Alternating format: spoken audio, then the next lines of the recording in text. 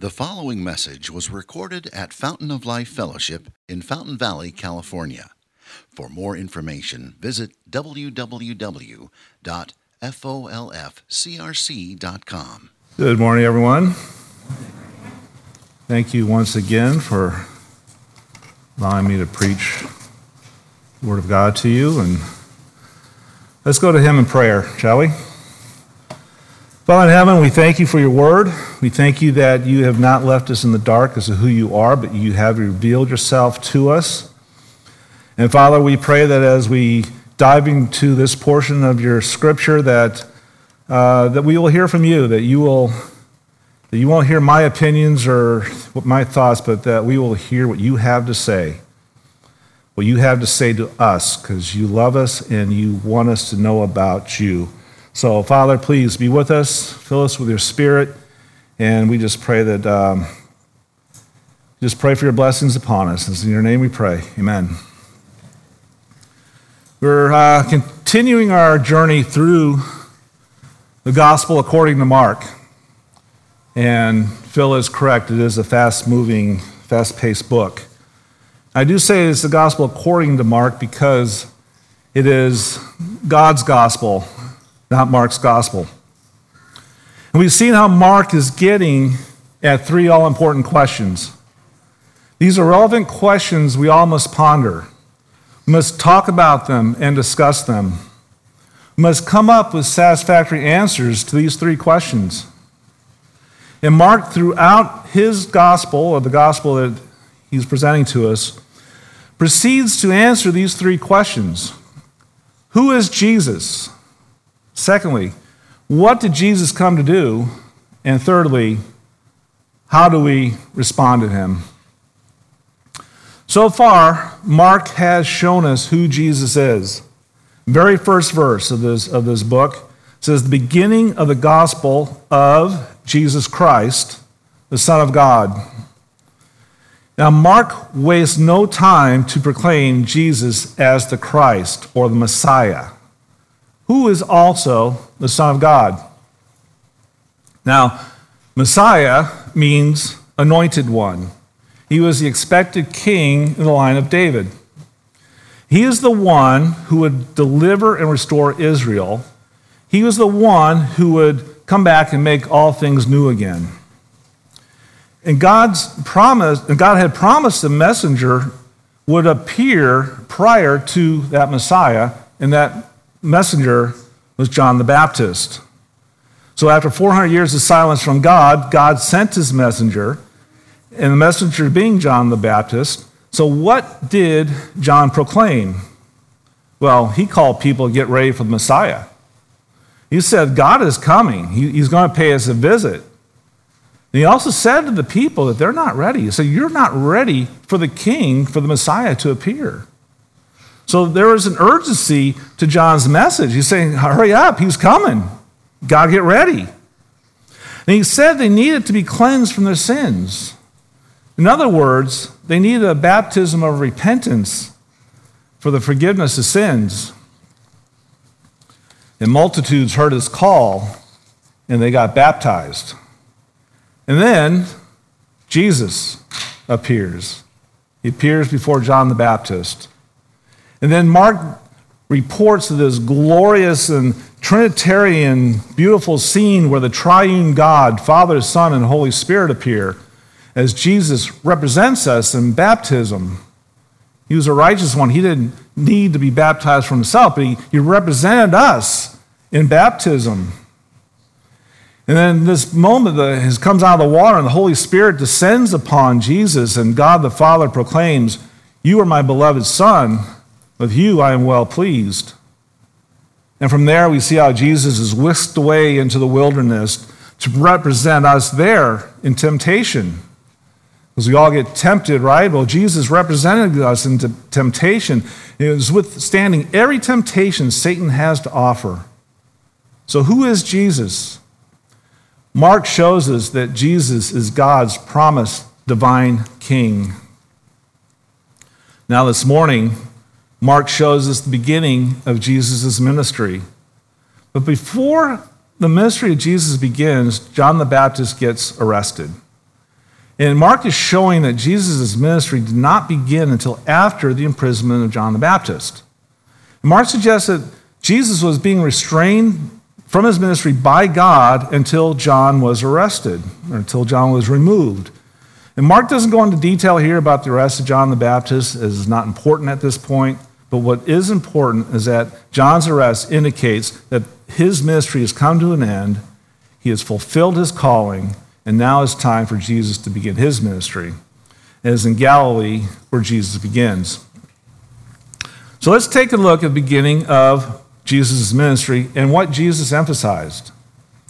As we look, we'll notice three aspects to Jesus' ministry. Number one, Jesus was continually proclaiming that God's promised gospel has now come. Number two, Jesus emphasized the appropriate response to the urgency of the gospel. And number three, Jesus calls his disciples to a lifestyle of allegiance. And as a bonus, we'll look, what does all this mean for us? So again, Jesus is always proclaiming the gospel of God. Jesus emphasized the appropriate response to the urgency of the gospel. Third, Jesus calls his disciples to a lifestyle of allegiance. And then we'll look to see, what does this mean for us? So first of all, Jesus is always proclaiming the gospel of God. But let's take a look. What does gospel mean? Gospel literally means good news. But it's actually bigger, deeper than that. I mean, the English word good just doesn't quite describe it. It's more like momentous news. This news or gospel is an historical event which introduces a new situation for the world. It's the good news of the fulfillment of God's promises. Let's take a look at this promise in Isaiah. We're going to look at Isaiah 40, verses 6 through 11. And in verse 6 it says, a voice says, cry. And I said, what shall I cry? All field is grass, and all its beauty is like the flower of the field. The grass withers, the flower fades. When the breath of the Lord blows on it, surely the people are grass. Verse 8, the grass withers, the flower fades, but the word of our God will stand forever. And let's stop here. Here we see the power of the King's word. Look at the frailty and weakness of man compared to God's word. All people like grass, it withers away. But the word of the Lord endures forever. It survived centuries of doubt and disbelief, of ever-changing philosophies, of critics, of persecutions, yet here we are today reading God's word. The word of the King is powerful and enduring, and all things will fade away, but our God and his word are forever.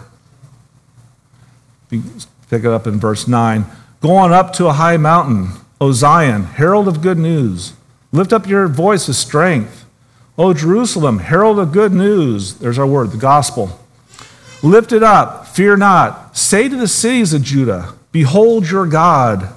Verse 10, behold, the Lord God comes with might, and his arm rules for him. Behold, his reward is with him, and his recompense before him. Stop here. Behold your God. The Lord is coming. Go to the mountains and cry out, the Lord is coming. It's a call to evangelism. Look at him, behold him, don't miss him, be sure to see him. Let the people know.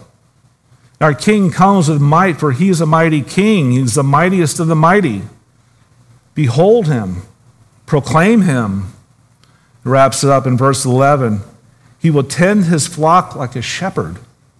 He will gather his lambs in his arms. He will carry them in his bosom and gently lead those that are with young. This terrifying God tenderly and gently cares for his people. God loves to identify himself as a shepherd. Have you noticed that? Throughout God's word, we see how God works as a shepherd. And here we see the kindness of the King to his people. He will feed his flock like a shepherd. He will show special care for his lambs. He will show loving kindness to his people. God is keeping his promises and has come as King. Where's the thunder and lightning? Where are the evil armies? Instead, he arrives as a humble man, teaching and nurturing his people. He arrives as a shepherd, and this is Jesus. In God's word, we see that Jesus has three great titles regarding his work as a shepherd. You find it in John 10, 11 through 15. He is called the Good Shepherd. In Hebrews 13:30, he is called the Great Shepherd. And in 1 Peter 5:4, he is called the Chief Shepherd. We need this king. We need him desperately. And now, this king is here. Jesus is the fulfillment of God's promise that he would come. God in the flesh has arrived. He is a promised divine king. He is the anointed one. The long-awaited Messiah has come. God has visited this fallen world as he has promised.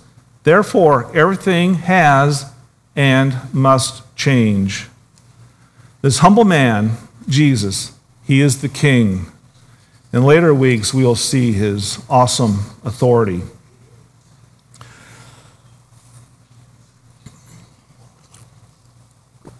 But as Jesus enters into Galilee, he is preaching himself as the promised king. He's saying the time is fulfilled and the kingdom of God is at hand. And this message is the beginning of the gospel, God's gospel. But Mark is, in Mark 14 and 15, he is summarizing Jesus' ministry. Okay, don't think for a second that Jesus came in there to sound like a broken record, just repeating this phrase over and over again. Because hopefully we've all read the Gospels, we've seen the teachings of Jesus, we've seen the wisdom of Jesus. He was never at a loss for words. And Mark is simply summarizing Jesus' teaching. And Jesus was constantly proclaiming that God's promised gospel has now come. It says the time is fulfilled, and the kingdom of God is at hand. So what does it mean by the time is fulfilled? Well, Jesus is saying that a very significant time in history has arrived. In this time in history has arrived at our sovereign God's appointed time. The kingdom of God is arriving, and time of all of history up to this moment has been prepared by the omnipotent, omnipresent creator of the universe who created and stands outside time and space. The moment Israel was waiting for was here. And the time of waiting for the kingdom of God was over. Jesus wasn't saying that the kingdom of God was near time-wise. He wasn't saying it's coming soon. They'll be here any minute now. That's not what he's saying. He's saying the kingdom was at hand physically. The kingdom was here because the king was here. And the king was here in the person of Jesus. In the person of Jesus, people are confronted by the kingdom of God in its nearness. And it should go without saying that Jesus ought to be king of your life. Your motives, your mind, your goals, your values should all be formed based on the fact that Jesus is king. And if he is not your king, why not? Why not? Because Jesus is not just a good teacher. He is not some advice giver. He's not your co-pilot. He is a king. He is the king of all kings. And you are here for him. Jesus was always proclaiming the gospel. Therefore, a faithful response to the gospel is crucial. And Jesus emphasized the appropriate response to the urgency of the gospel. And what is that response? Repent and believe in the gospel. Once again, there's a sense of urgency in the call to repent and believe. We saw the urgency with John the Baptist, and now we see it with Jesus.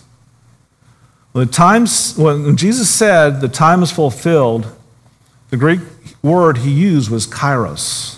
Kairos. And kairos is a fixed and definite point in time. It is the time when things are brought to a crisis. And this is an appointed time in the purpose of God. By God's sovereign decision, the decisive moment had arrived. The moment the king arrived was a moment of profound crisis. And crisis in this context means judgment. How so? Well, as we proceed through Mark's gospel, we will see that those that receive the king, those that receive Jesus as king, will receive eternal life. Those that do not will pass into God's judgment. God's reign is at hand. Pay attention. Don't miss this. Your life is at stake. Jesus is saying your crisis is right now. And if Jesus is not your king, why not? What are you serving that's better?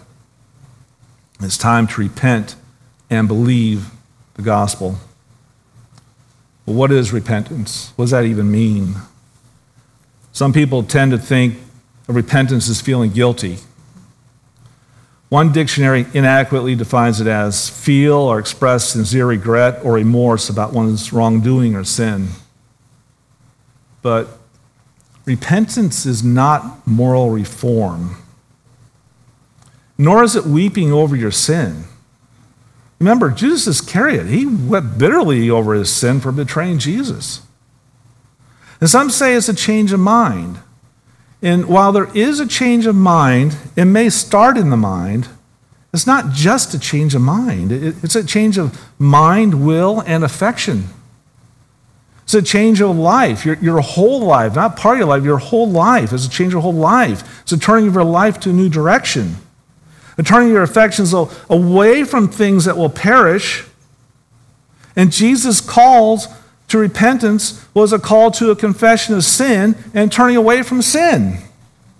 Turn away from the attitudes that impacted one's life and one's life's actions and choices.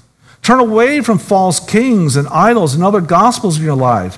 Turn away from one way of thinking and living to a different way. Confess your sins and turn away from them.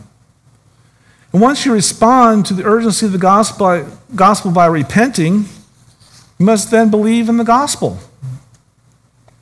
Now, to believe is to be convinced something is true. It means to trust it, to have faith. But the object of our belief is crucial. Because once you turn from the wrong things, it's important that you then turn to the right thing, right?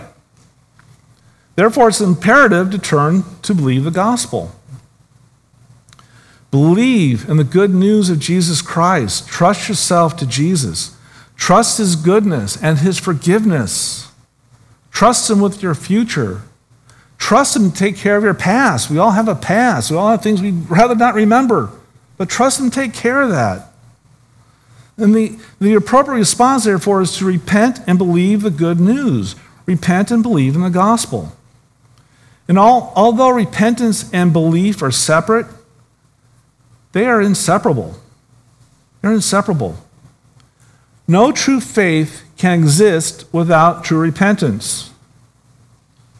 Some try to have faith without repentance. You can't. You're deceiving yourself. We cannot embrace both Christ and evil that is his enemy. You cannot embrace the one whose beauty is holiness while sin remains the supreme love of one's heart. Saving faith includes turning from the love of darkness to the love of light. From the love of sin to the love of holiness. And by the same token, no true repentance can exist without true faith. Some try to have repentance without faith. Well, you may cast off your old habits. Without faith in the Lamb of God who takes away the sins of the world, you'll just be a self-righteous person as lost as you were when you engaged in them. And no repentance is worth having, which is not perfectly consistent with faith in Christ. You'll end up getting crushed. You cannot have saving faith unless you have saving repentance. You cannot have saving repentance unless you have saving faith. No one can enter the kingdom of God without repentance, without fleeing from sin and putting their trust and believing in Jesus Christ. believing in Christ alone. And as you repent and turn to the gospel, you see God in a different light. You see a different attitudes towards him. You have different attitudes towards sin. You begin to love the things that God loves and hate the things that God hates. You see how truly beautiful and wonderful he is. Have faith in Jesus. We see in Hebrews 11:6, it says, and without faith, it is impossible to please him. For whoever would draw near to God must believe that he exists and that he rewards those who seek him. Once again, there's an urgency to the message. Time is short. Time is short. Here we are in December already. It seems like yesterday we were eagerly awaiting to see what this year would bring, and here we are wondering what next year is going to bring, right? Where did the time go? Where does it go? And tomorrow isn't promised to anyone. The King is here. He's telling you to repent and believe. Even sitting here today, the Holy Spirit is speaking to us through this book. The time is always now. Why would you tell him no?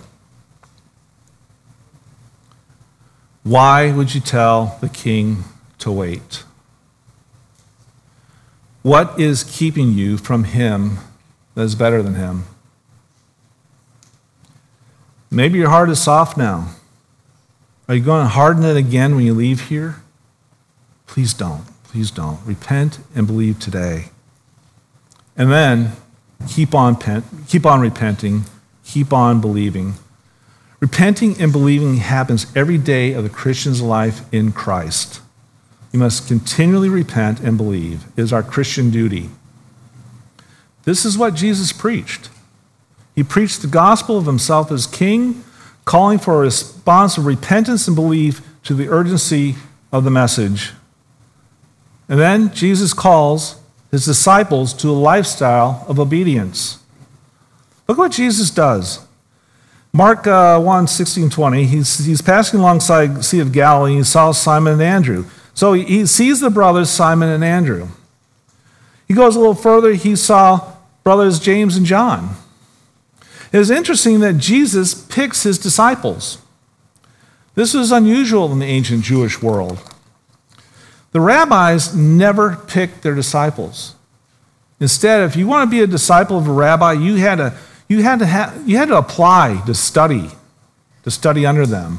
And then you had to pass an examination before you could be a disciple of a rabbi. But Jesus is different. He went out, he saw, he picked out his students. Yes, Jesus saw all the other people out there. That's true. But he saw his people. He saw them and he called them. And he was inviting them to be his students. God chooses his people that he will save. If you are his, because he sees you, and he has, or he will call you. It will change your heart to the point that you'll be not able to resist. If you have put your faith in Christ, this is why, because he saw you and chose you. Paul references this idea in 1 Corinthians 1:23-24, where he says, "But we preach Christ crucified, a stumbling block to the Jews and folly to Gentiles. But to those who are called, both Jews and Greeks, Christ, the power of God and the wisdom of God." Those who are called see the beauty of having Jesus as the king, and they respond. So how did the disciples respond? When Jesus said, "Follow me," there's, again, that word urgency. There's an urgency that Jesus is called to follow him. Okay, so they leave everything and follow him. They just drop it right there. Their nets are fishermen, they drop their nets, whatever. They drop them and they follow Jesus. Now you have to realize that these disciples were fishermen by trade. This was their business. James and John especially, they had boats and servants, so they were probably upper middle class men. And yet they left it all to follow Jesus. Now this does not mean that they abandoned their families irresponsibly. Being with him does not mean that any of these disciples ever abandoned their families. They certainly never abandoned their families. Christ has never yet asked anyone to forsake his wife and children to preach the gospel. He does tell us all, ministers and otherwise, that the kingdom of God must come before all else. In 1 Timothy 5:8, Paul writes, "But if anyone does not provide for his relatives, and especially for members of his household, he has denied the faith and is worse than an unbeliever." Following Jesus does not absolve one of their family responsibilities. However, they have a new allegiance. They're going to follow Jesus. They're going to be with Jesus, learn from Jesus, be like Jesus, because he is their king. And they follow him. And as they follow him, Jesus includes them in what he's doing.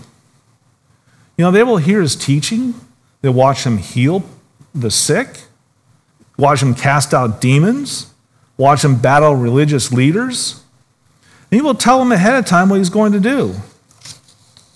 And they will become fishers of men. Fishers of men, meaning that they're going to be persuading people to repent and believe in the gospel and have Jesus as their king. Repentance and belief is shown by a lifestyle of allegiance to Jesus. So what does all this mean for us? Well, it means we need to see and believe the full gospel. See, so far in Mark, we have not seen the full gospel. At this point, the good news is that God kept his promises and visited us. He visited us as a humble and yet later we'll see a powerful and authoritative Jesus. And we saw the answer to the first question, who is Jesus? He is the promised divine king. Now the second question, what did Jesus come to do? Let's take a look at Mark 10, 32 through 34. Sure it'll be a few months we'll get to this chapter. And Mark writes, as they were on the road going up to Jerusalem, and Jesus was walking ahead of them, and they were amazed, and those who followed were afraid. And taking the 12 again, he began to tell them what was to happen to him. Here it is, he's letting them in on what's going to happen, saying, see, we're going up to Jerusalem, and the Son of Man will be delivered over to the chief priests and the scribes, and they will condemn him to death, and deliver him over to Galilee, and they will mock him, and spit on him, and flog him, and kill him. What happens? After 3 days, he will rise. Here's an example of Jesus including his disciples and what he was doing. He purposefully went to Jerusalem to be arrested and persecuted and condemned to die. But it doesn't end there, does it? What will happen after 3 days? He will rise from the dead. And what did Jesus come to do? Jesus came to live and die and rise again from the dead. Now the gospel becomes clearer and fuller. And Paul makes it even clearer in his letter to the Romans. You see in Romans 1, verses 1 through 6.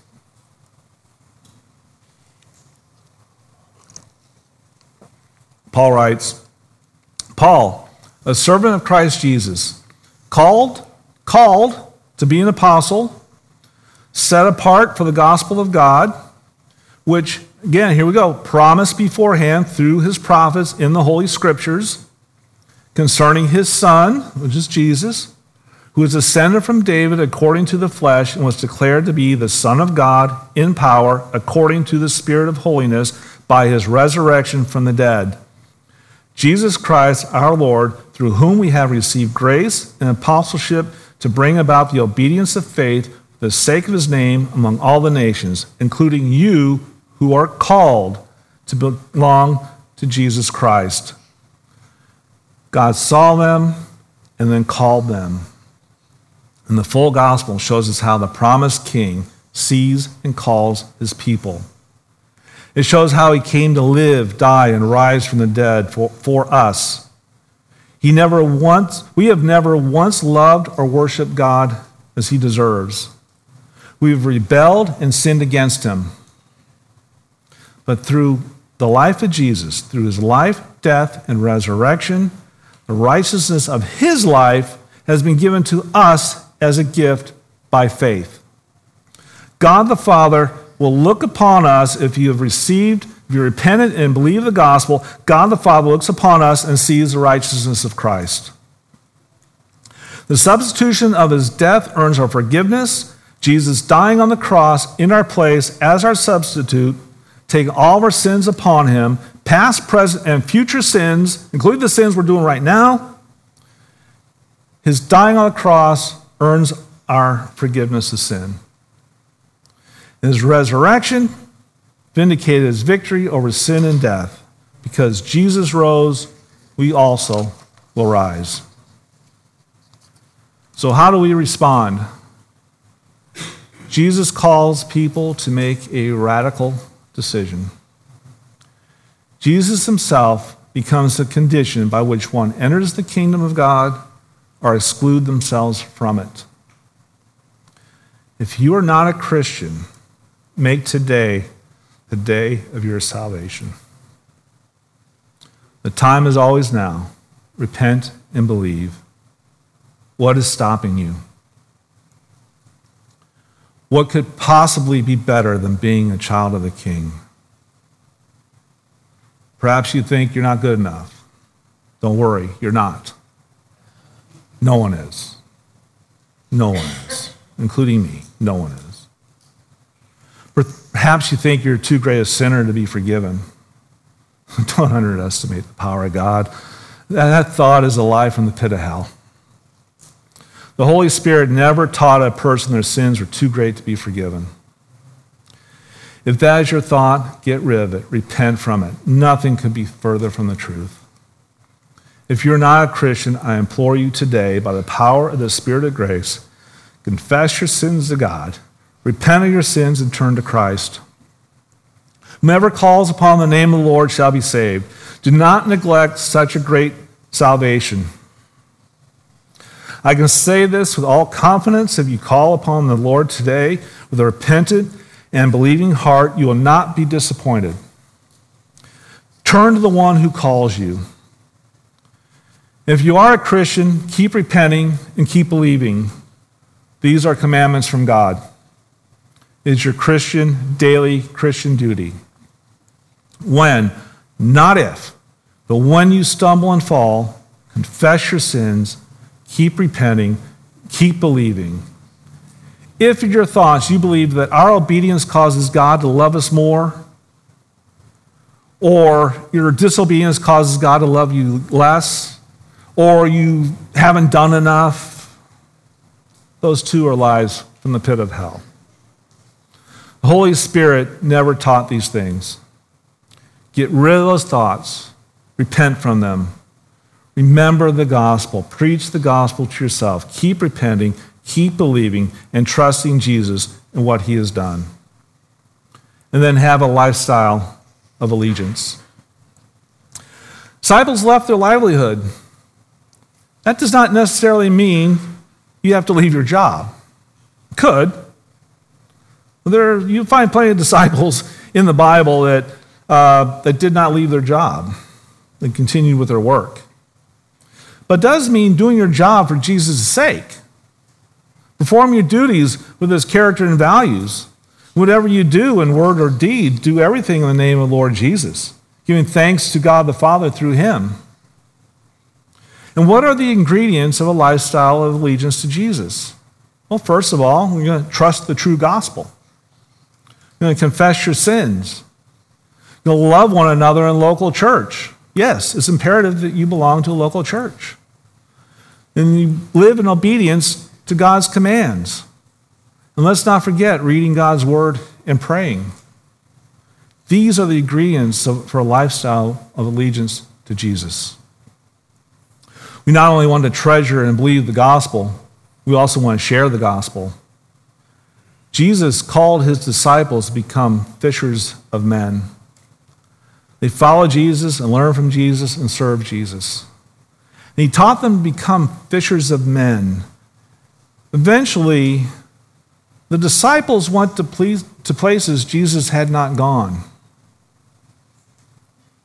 And they went to those places preaching and teaching the gospel, teaching others how to fish.